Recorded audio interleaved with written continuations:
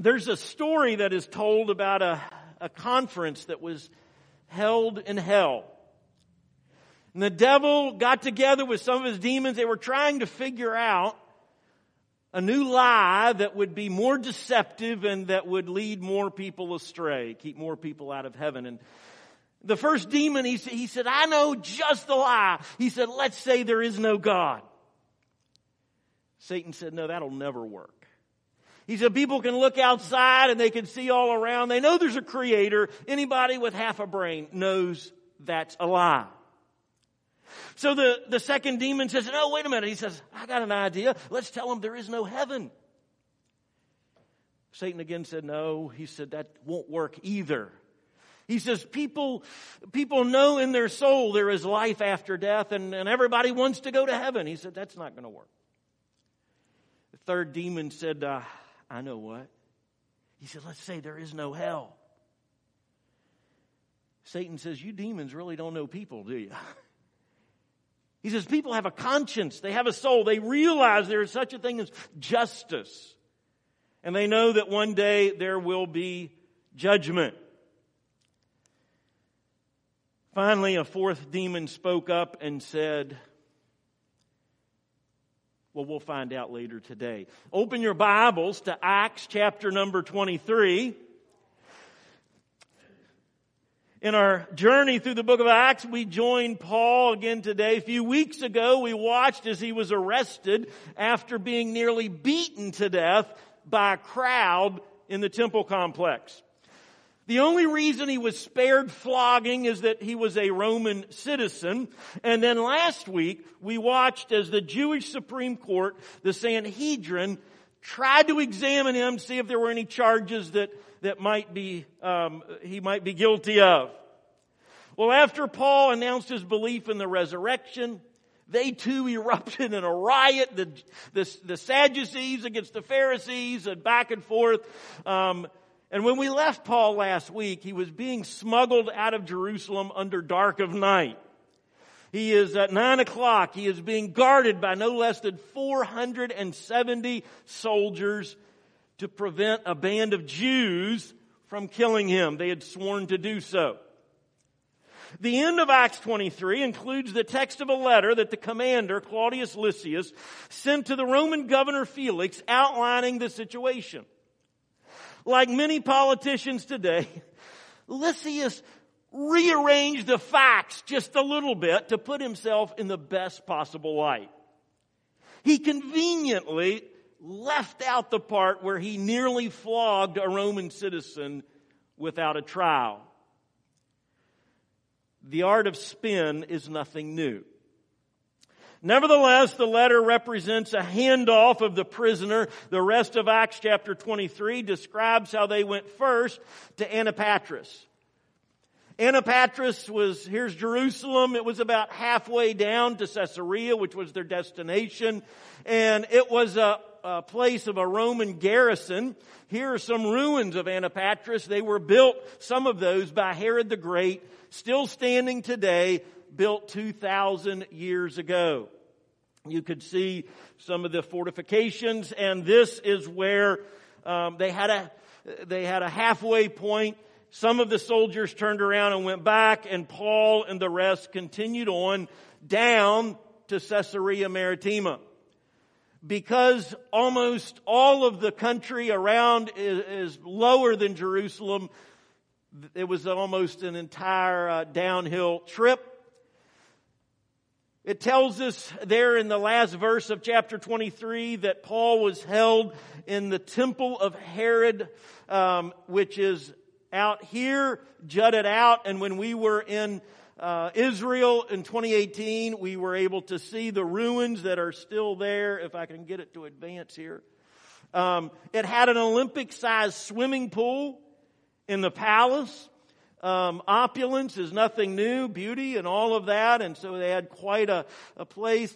On the west end, there was a large hall, and that is likely where Paul's trial took place, what we're going to read about and hear about today. And this is what that whole area looks like now. When we visited in 2018, God willing, we'll be back there in November to see that area once again. But quite an impressive palace. Many believe that Paul wrote his second letter to the Philippians while he was imprisoned within that building for nearly 2 years. So that brings us up then to Caesarea Maritima, and where we find Paul in prison. I want to invite you to please stand if you're able as we read Acts chapter 24, beginning in verse number 1. 5 days later, the high priest Ananias went down to Caesarea with some of the elders and a lawyer named Tertullus. And they brought their charges against Paul before the governor. When Paul was called in, Tertullus presented his case before Felix. We have enjoyed a long period of peace under you, and your foresight has brought about reforms in this nation. Everywhere and in every way, most excellent Felix, we acknowledge this with profound gratitude. But in order not to weary you further, I would request that you be kind enough to hear us briefly. We have found this man to be a troublemaker, stirring up riots among the Jews all over the world. He is a ringleader of the Nazarene sect and even tried to desecrate the temple. So we seized him. By examining him yourself, you will be able to learn the truth about all these charges we are bringing against him. The Jews joined in the accusation, asserting that these things were true. Keep your Bibles open this morning. God bless this word, I pray. Bless this message. God, I pray that you would bless us as we hear it. We ask in Jesus' name. And everybody said, man, you may be seated this morning. So you'll remember last week that there was a group of folks that had banded together. They were going to murder Paul. And the high priest, we think, was probably behind it. So imagine their shock when they wake up the next morning to find out that Paul is 70 miles from Jerusalem. Learning how the game had changed, they had to now hire a lawyer, probably a Roman. They had to build their case, and they had to beat feet down to Caesarea. They got there 5 days later, and Governor Felix convened the court in order to hear the case. Now, 5 days, that is a pretty speedy trial, isn't it? That hardly ever happens today. But unfortunately, the verdict will take a lot longer. Before we actually get into the trial, let's learn a little bit about the judge. Governor Marcus Antonius Felix. Sounds impressive, doesn't it? It's not. Everybody say Felix. We learned last week that Ananias, the high priest, was a very wicked man. But as wicked as Ananias was, Felix made him look like a choir boy. Even though he was named Felix, and even though he and Ananias paired up on some things, they were not the odd couple, they were the wicked couple. Interestingly enough, Felix replaced the former governor because Ananias complained about the former governor. They should have been happy with what they had because things can always get worse, and they did. Felix had been a Roman slave. Somehow he and his brother achieved their freedom. His brother became the most trusted and valued advisor by Emperor Claudius. And so his brother convinced the emperor to appoint Felix as the governor of Judea in AD 52. Felix held the same position that Pontius Pilate had held, governor of Judea. Their headquarters were there in Caesarea. His job was to run the army. It was to keep the peace. It was to collect taxes. Unfortunately, he had no idea how to effectively do any of that. As much as the Jews hated their high priest Ananias, they grew to hate Felix even worse. Felix had no sympathy for what he saw as those inferior Jews. Prior to his appointment, there had been many fanatics. There had been many robbers in that area. His first priority was to get rid of all of those. And so he paid informants to tell him information, whether it was true or not. He tortured those who were accused, whether they were guilty or not. And he ruthlessly punished violators, crucifying many of them. Like Hitler did many years after him, Felix had his own secret death squads to take out anybody that opposed him. The plan backfired somewhat, for the Zealots, another Jewish group, became even more bold. They began committing murders in broad daylight nearly every day. We can understand then why Lysias and everybody else in Jerusalem was constantly on edge. It was a very tense time.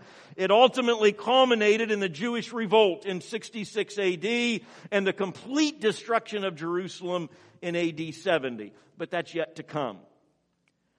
Felix is some of the kindling for that fire, about 15 years ahead of time, getting things warmed up.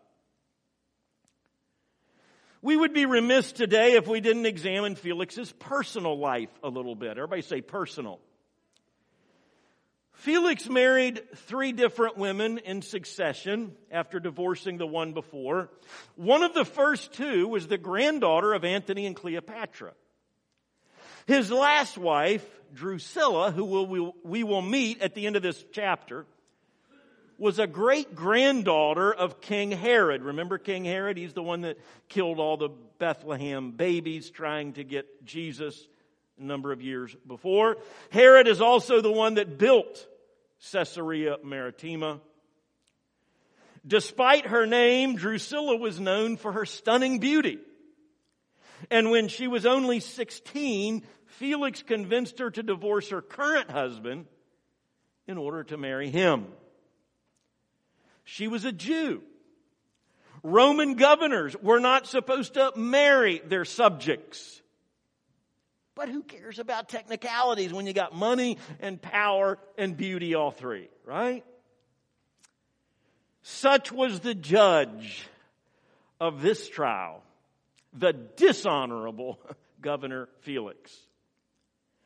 It's interesting to ponder a little bit that Paul no doubt actually prayed for Felix, because he tells the young preacher Timothy in 1 Timothy chapter 2 to pray for all of those in authority, even the wicked ones, of which we still have many today.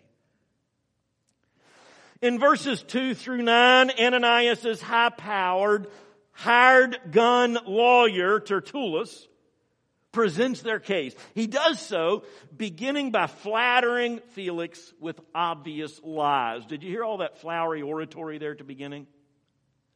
As Mark Belial says, the lives of the Jews were neither peaceful nor prosperous, and they certainly were not thankful for their oppressors.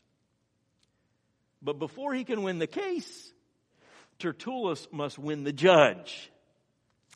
He continues then by making 3 false charges. It's kind of like the shotgun approach. Throw it all up against the wall. Hopefully something will stick. The first approach, the first charge, they said that Paul was a troublemaker. Everybody say troublemaker. King James Version says that he was a pestilent fellow. The Amplified Bible calls him a perfect pest.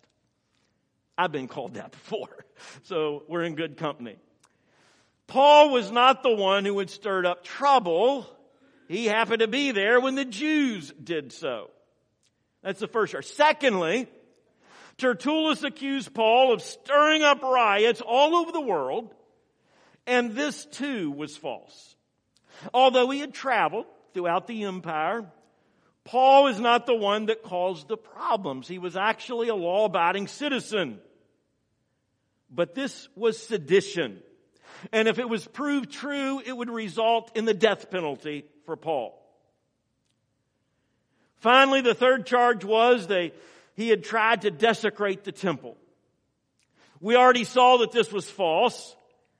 But if he was found guilty, if Felix could be convinced, it also would bring about the penalty of death.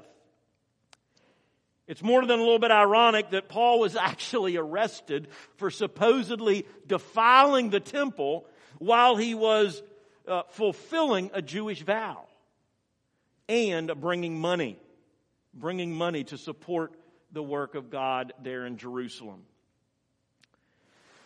When you examine it, Tertullus really presents a very weak case. Although he makes charges, he presents no evidence whatsoever to back them up. Paul will point that out. Let's hear his defense beginning in verse number 10. Look back at your Bibles. It says, when the governor motioned for him to speak, Paul replied, I know that for a number of years you have been a judge over this nation, so I gladly make my defense. You can easily verify that no more than 12 days ago I went up to Jerusalem to worship. My accusers did not find me arguing with anyone at the temple or stirring up a crowd in the synagogues or anywhere else in the city. And they cannot prove to you the charges that they are now making against me. However, I admit that I worship the God of our fathers as a follower of the way which they call a sect. I believe everything that agrees with the law and that is written in the prophets. And I have the same hope in God as these men, that there will be a resurrection of both the righteous and the wicked. So I strive always to keep my conscience clear before God and man. After an absence of several years, I came to Jerusalem to bring my people gifts for the poor and to present offerings. I was ceremonially clean when they found me in the temple courts doing this. There was no crowd with me, nor was I involved in any disturbance. But there are some Jews from the province of Asia who ought to be here before you and bring charges if they have anything against me. Or these who are here should state what crime they found in me when I stood before the Sanhedrin. Unless it was this one thing I shouted as I stood in their presence, it is concerning the resurrection of the dead that I am on trial before you today. Now I want you to notice a couple of important doctrinal points that Paul makes. He readily admits that he follows Jesus, does he not? Yeah, if that's a crime, I'm guilty of that, he says. He also says, I believe everything in the law and the prophets. Everybody say everything. Once again, it underscores the importance of the entire Word of God. It's all there for some reason. It was this same man, Paul, who again told Timothy in another place that all Scripture is God-breathed and is useful for God's people. It's really horrible today and heretical to hear people say this or that part of the Bible no longer applies. This or that part of the Bible is no longer true. No, it's still all true. It's important that we, like Paul, believe the law and the prophets. So Paul argues for the resurrection, which we also took note of last week. And this time he clarifies. He says resurrection of both the righteous and the wicked. It echoes Daniel's words that we find in chapter 12, verse 2, where Daniel says, multitudes who sleep in the dust of the earth will awake. Some to everlasting life, others to shame and everlasting contempt. My friends, it's not just Christians that will rise from the dead. We all will, Christian or non, good or bad, every human being is created with an eternal soul. It's also true that not everyone who rises from the dead will go to heaven. Only those who have been washed in the blood of the resurrected one, Jesus Christ. Then Paul gently points out the fact that those Asian Jews who accused him of defiling the temple aren't even there. This was a serious violation of Roman law. If your accusers didn't show up, the case was supposed to be thrown out and they could be held guilty. Paul knew the law and Paul used the law. But who cares about technicalities when you have money and power and beauty? With this, Paul rests his case. Verse 22, then Felix, who was well acquainted with the way, adjourned the proceedings. When Lysias, the commander, comes, he said, I will decide your case. He ordered the centurion to keep Paul under guard, but to give him some freedom and permit his friends to take care of his needs. So Felix postpones the case. He continues the case. That's very common in our own court system, is it not? Especially now with COVID. But his inaction, showed his weakness to take a stand, to make a decision. And so Paul is left in jail with limited freedom, where he stays for the next 2 years. Verse 24. Several days later, Felix came with his wife Drusilla, who was a Jewess. He sent for Paul and listened to him as he spoke about faith in Christ Jesus. As Paul discoursed on righteousness, self-control, and the judgment to come, Felix was afraid and said, that's enough for now. You may leave. When I find it convenient, I will send for you. At the same time, he was hoping that Paul would offer him a bribe, so he sent for him frequently and talked with him. When 2 years had passed, Felix was succeeded by Porcius Festus, but because Felix wanted to grant a favor to the Jews, he left Paul in prison. So all that we learned earlier in the message about Felix and about his wife Drusilla now becomes important. Felix's curiosity had been piqued by the gospel. He and his wife wanted to hear more about this Jesus. Not enough to respond. Not enough to be saved. Just enough to be educated. Just enough to be entertained. My dear friend, if the good news of Jesus Christ is only educational or only entertaining to you, you are still eternally lost. Gospel knowledge doesn't save anybody. We can learn the Bible by heart from beginning to end, make an A in every theology class we ever take, and still be as lost as we can be. It is our repentance of our sin, it is our acceptance of the blood of Jesus on our behalf that grants us entry into heaven. I want you to notice what Paul preached about that day. It says he preached about righteousness. Everybody say righteousness. That's right living.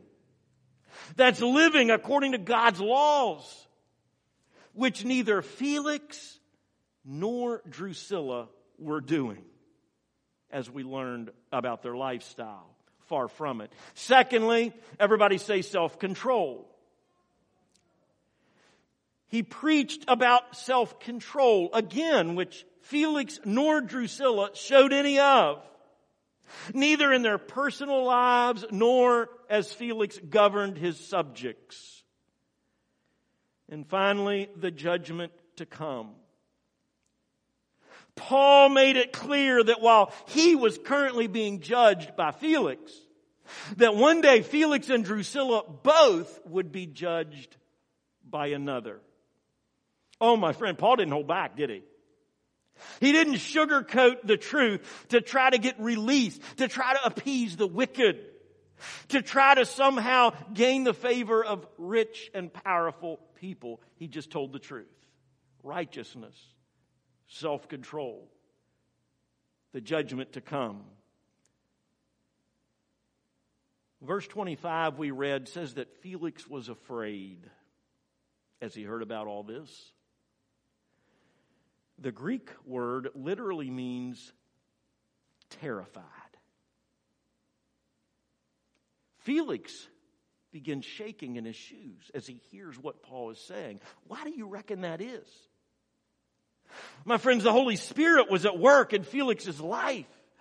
in his life as he was convicted about the things that he had done all along the way, about the things he was doing, and about the things he was getting ready to do. And that's when they cut the TV off. That's when they changed the channel. That's when they sent Paul out of the room. That's enough for now. Look, when it's more convenient, I'll call for you, Paul.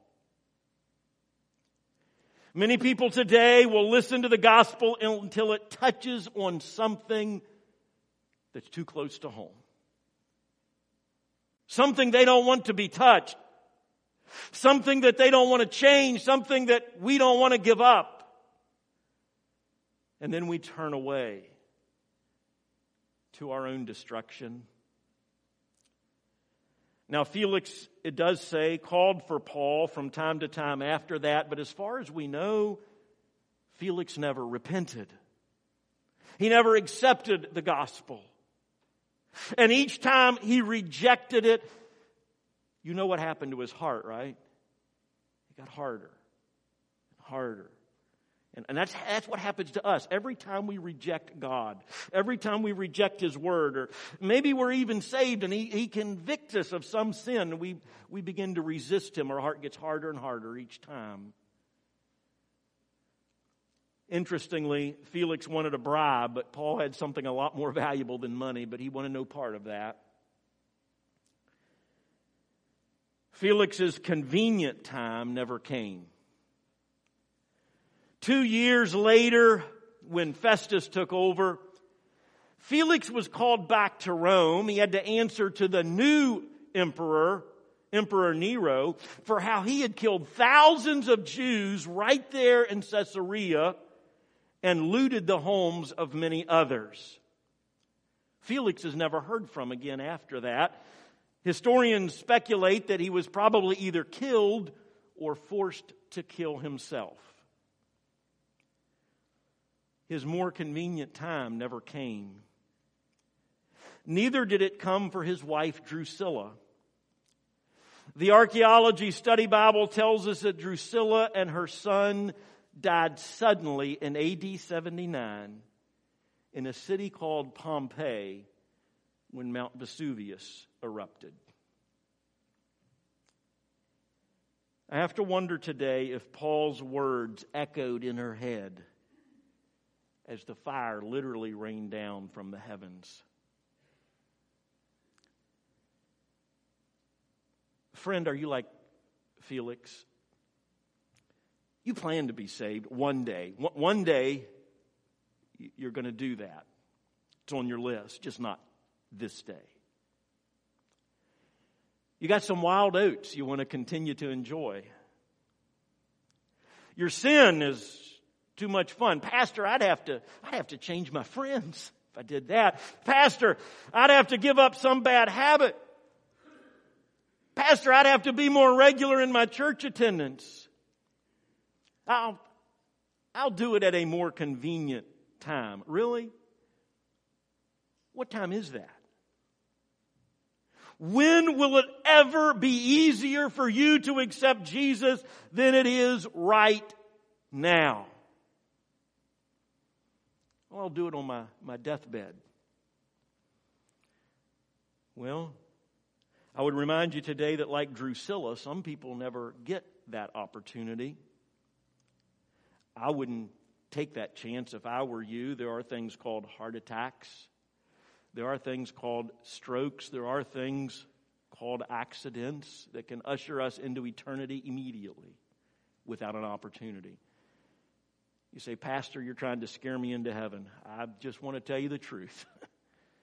You know it happens. I don't have to tell you. You know that. And so make that decision now. Felix was a procrastinator. He put off a verdict on Paul, didn't he? He just kept putting it off. Even more tragically, he put off a verdict on the Lord Jesus Christ. 2 Corinthians chapter 6 verse 2 says, now is the time of God's favor. Now is the day of salvation. Now, not this afternoon, not tomorrow. Today. Warren Wiersbe says Felix procrastinated himself into hell. Don't make that same mistake. A non-decision about Jesus Christ is a decision not to receive him. H.A. Ironside said, "Think of the Lord of glory as a young man in the very prime of his life, dying for you. Yet you say to him, 'After I have drunk the cup of sin to the full, I will give the dregs of my life to you.'" Could anything be more thankless and more insulting? The decision is yours and mine, but so also is the eternity that goes with it. Please don't put it off. I would remind you that as Drusilla and her son both were killed, sometimes our procrastination hinders someone else from making a decision that they should well make. So, have you figured it out yet? The first said, there is no God. Satan said, no, that won't work. The second one said, there is no heaven. He said, that won't work either. The third said, there is no hell. Not good enough. And finally, the fourth one said, let's tell them there is no hurry. No hurry. And that's the lie that ushered Felix and Drusilla into hell. It's still ushering many thousands there today. Friend, if you have believed that lie, do so no longer. It is a lie. It does come directly from the pit of hell. Accept Jesus and be saved today. Do that as we pray together. Father, we come to you this morning in awe and wonder, recognizing that you are a great creator, knowing in our souls there is life after death. And Father, with a sense of justice, realizing that sin will be punished. But perhaps we are like Felix. We have been putting it off. We have been delaying. We've been procrastinating. Oh God, in Jesus' name, may we do so no longer. Friend, if you're here as we pray together, just indicate to the Lord this morning and just admit and say, God, I know I've sinned. I know I have. I know I've done wrong. And I've enjoyed it, and I'm sorry about that, and I confess it before you today. And I ask you, Lord, today to forgive my sin in the blood of Jesus Christ. Please save my soul. I don't want to take that chance. I want to know that when I close my eyes for the last time I'm here, I'm going to open them in heaven in your presence. Accept Jesus as your Savior. Receive the resurrection to eternity. Maybe we're here this morning and we've done that, praise God, but we know we've been procrastinating about addressing something in our life that's not what it should be. Then confess that to the Lord this morning. Ask for His forgiveness and ask for His power, Holy Spirit power, to live as we ought to live. Righteousness, right living, self-control, that we might be prepared and ready for the judgment to come. Father, we thank you today for your great love. We're awed by the fact that you will forgive all if we confess. You will receive us just as we are, dirty as we can, even like Felix, even like Ananias. You'll receive us as we are, even like me. Oh God, thank you for your great mercy. Thank you for your great grace. Thank you for the blood of Jesus that washes whiter than snow. We ask our prayer in His name today, and everyone said,